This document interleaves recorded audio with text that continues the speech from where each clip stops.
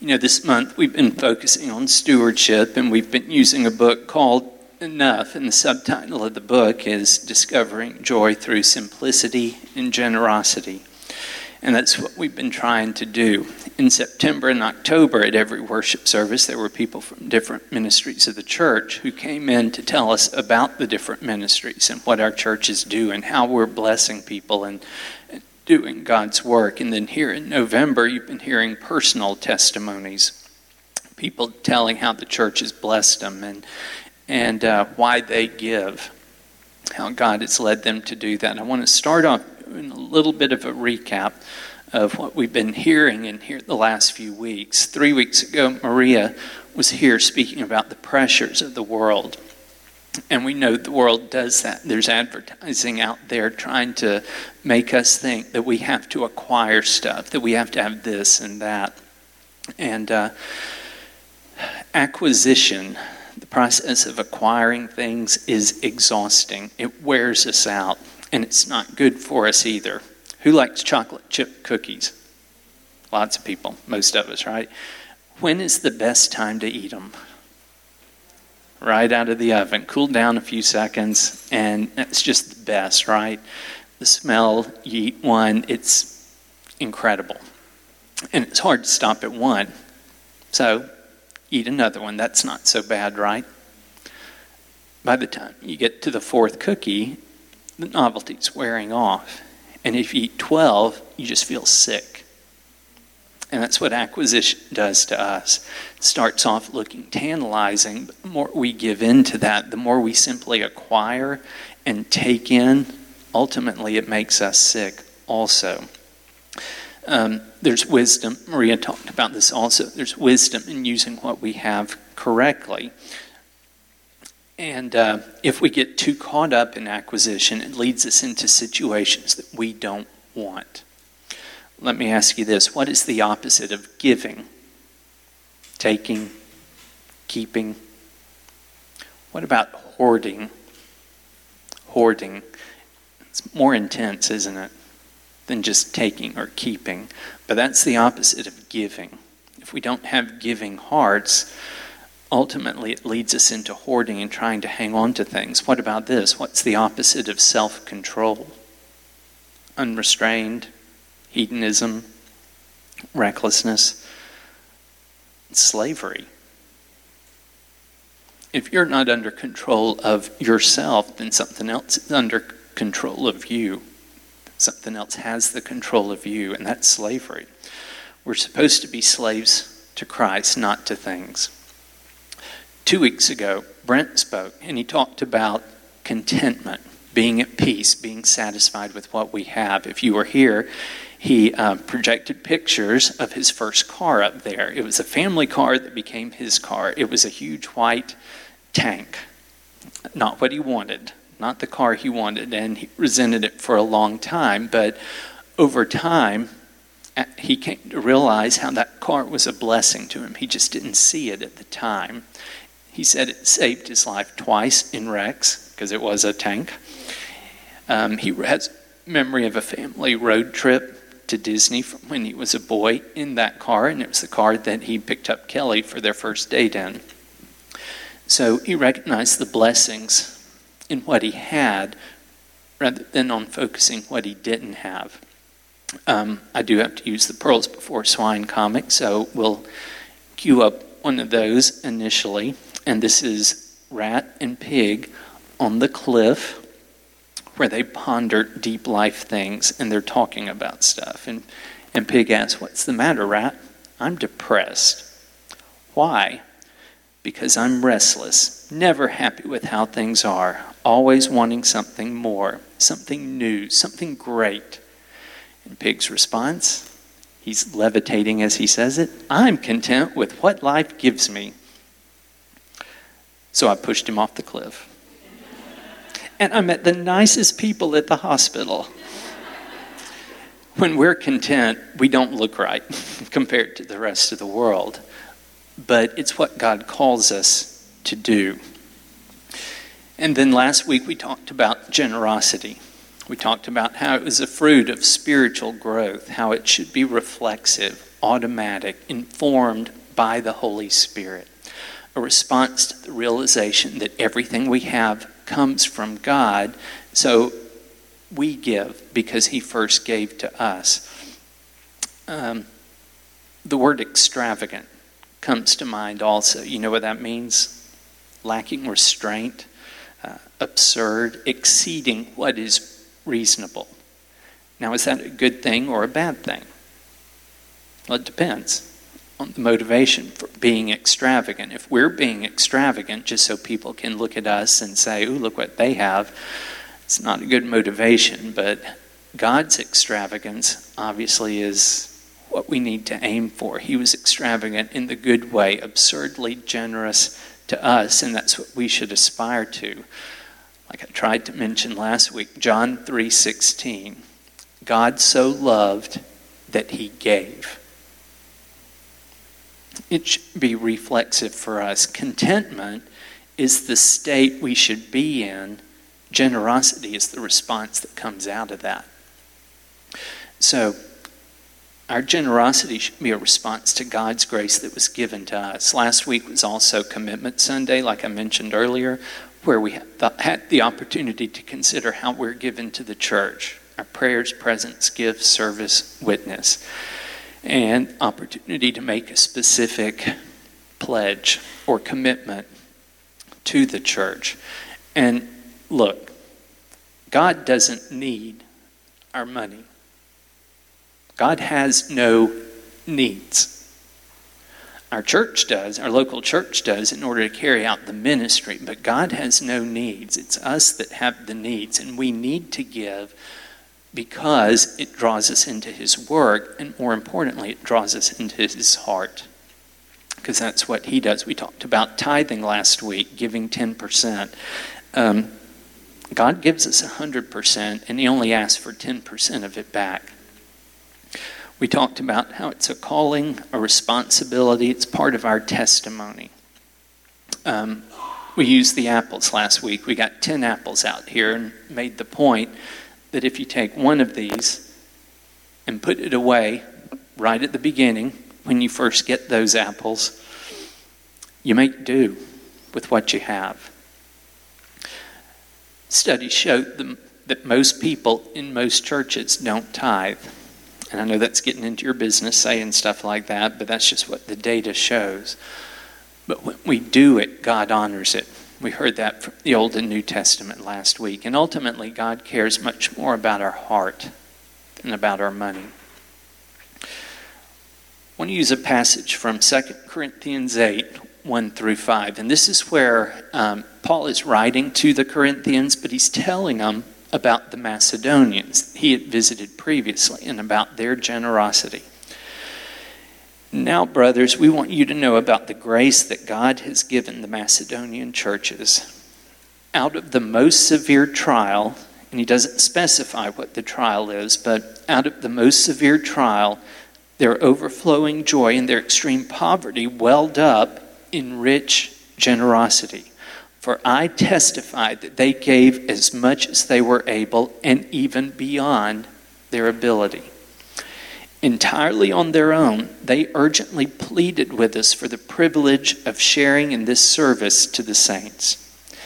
And they did not do as we expected, but they gave themselves first to the Lord, I think that means tithing, and then to us, meaning they gave beyond their tithe, in keeping with God's will.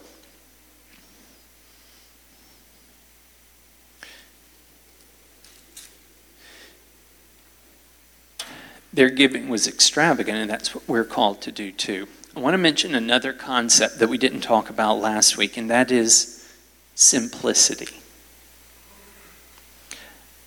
Simplify. Say that word. Isn't the word itself just kind of calming? Do your shoulders relax a little bit when you say simplify? It's removing the difficulty of something.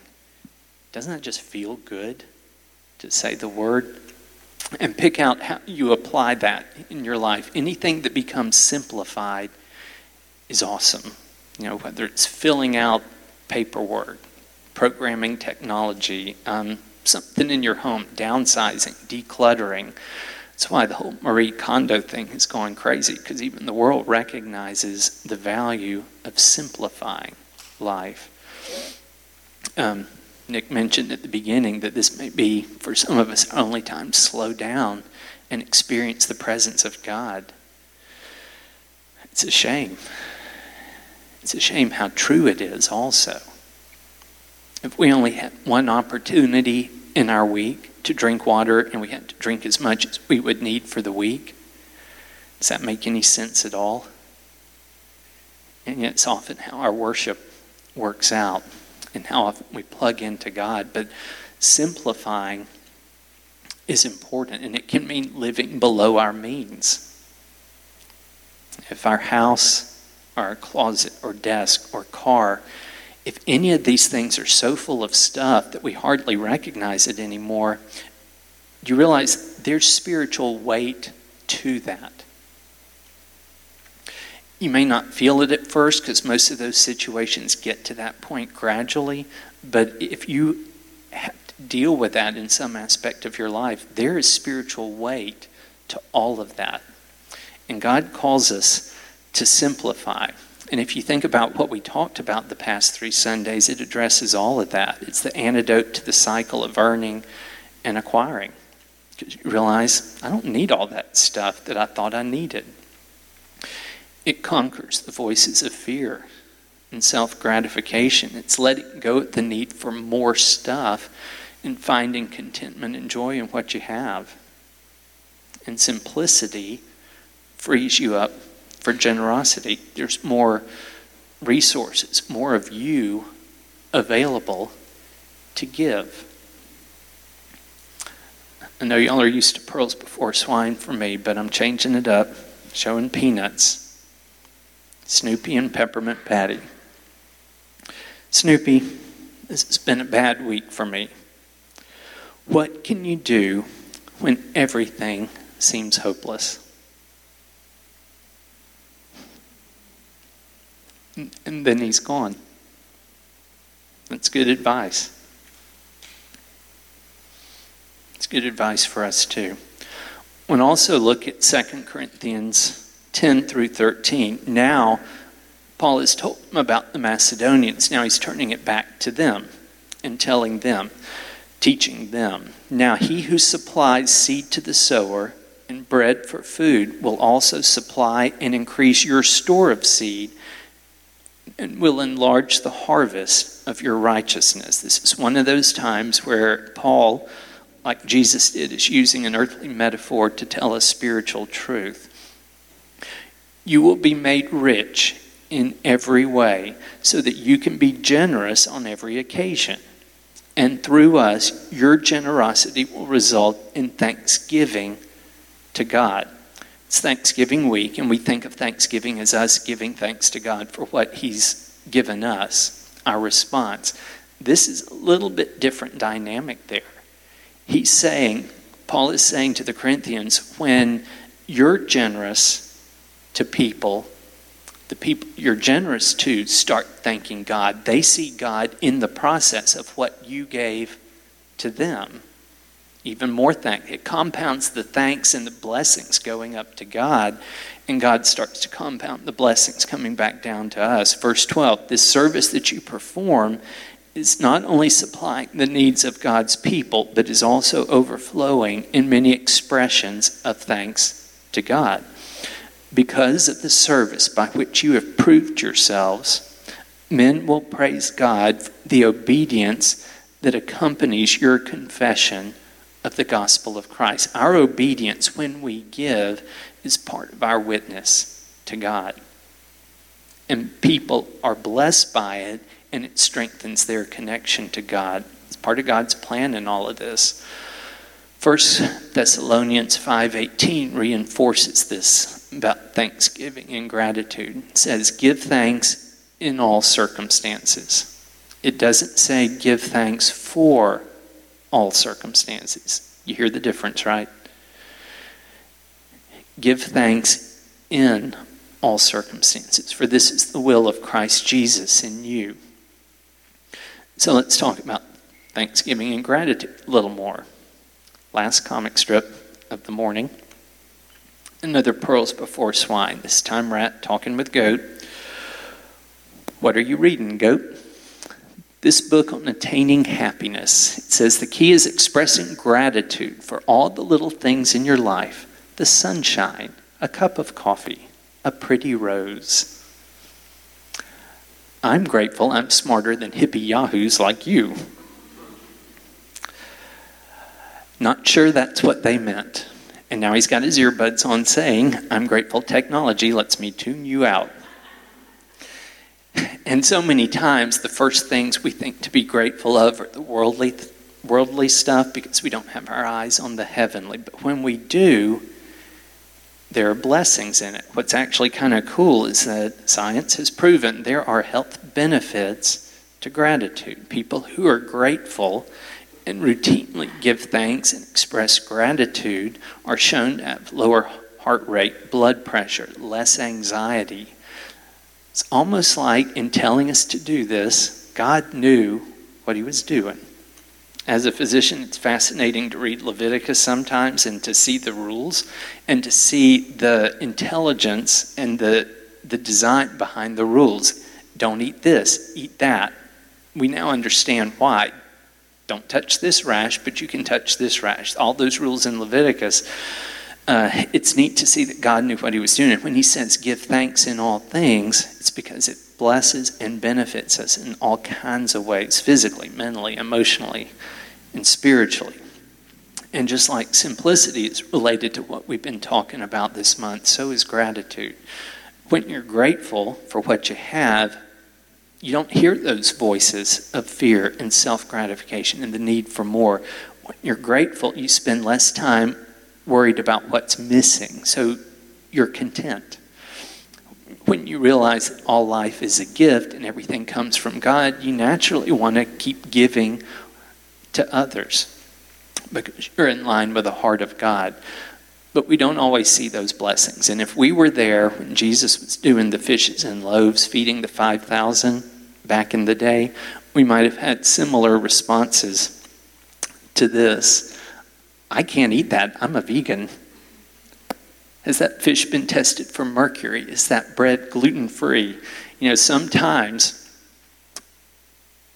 we take the blessings for granted, right? They're in the presence of the Savior and they're questioning the gift. And we do that too. Sometimes we need God to open our eyes to that. A couple of weeks ago, I was talking with a family at work, and it was a grandmother who was bringing in her 1-year-old granddaughter because both parents work.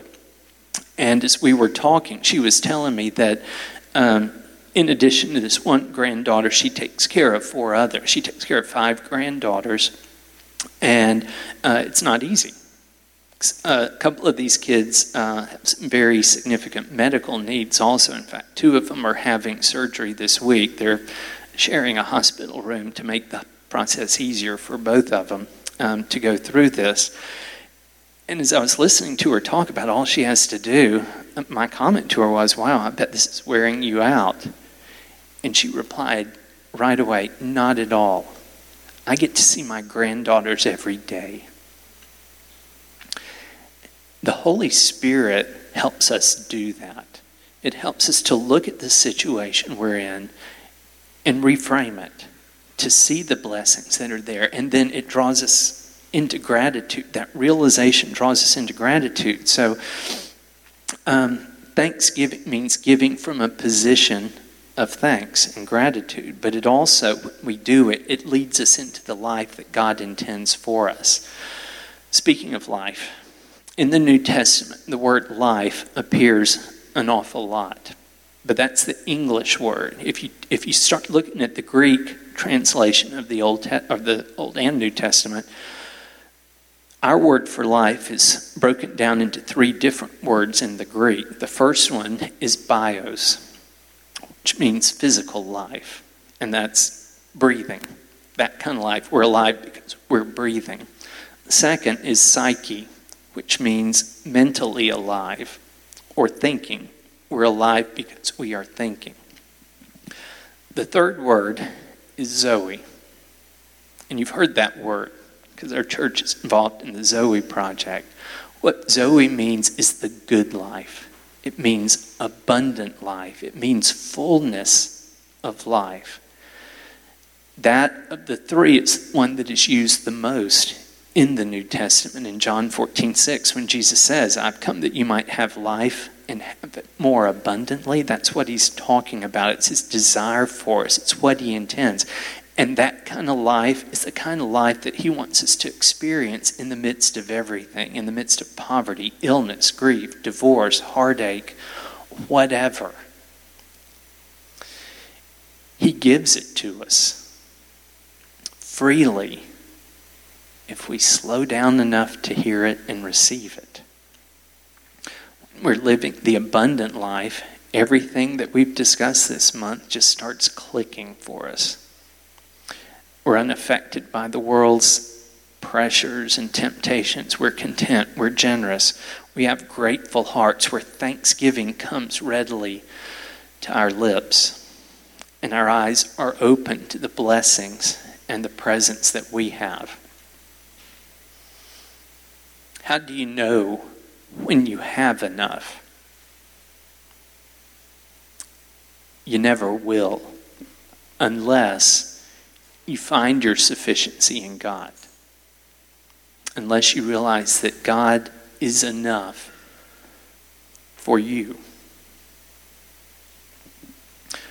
As the band comes forward, this final song, it's a time of prayer, a time of reflection, maybe a time of response.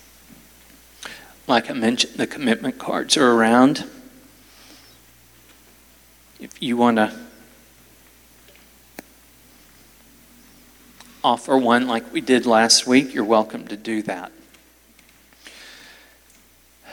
But you may be thinking, okay, yeah, all of this makes sense. I know, I get it. I need to be more grateful. I need to be more thankful, generous, content, whatever. I get it.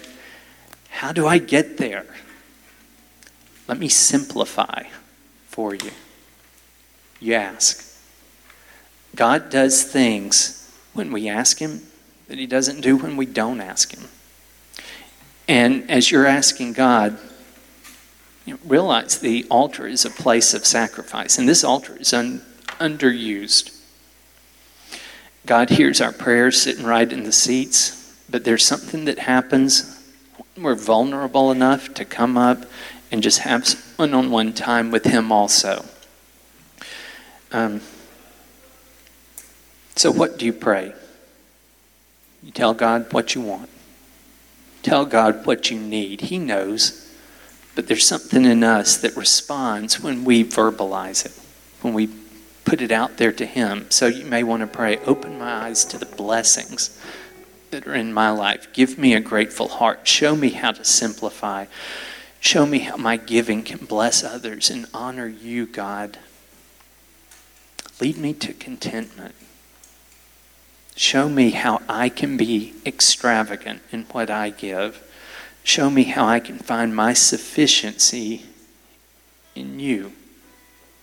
There's whatever you want to call it, an illness in us, a hole in our heart.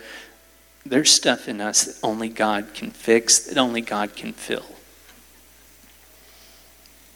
Consider using this time to take it to him. Amen.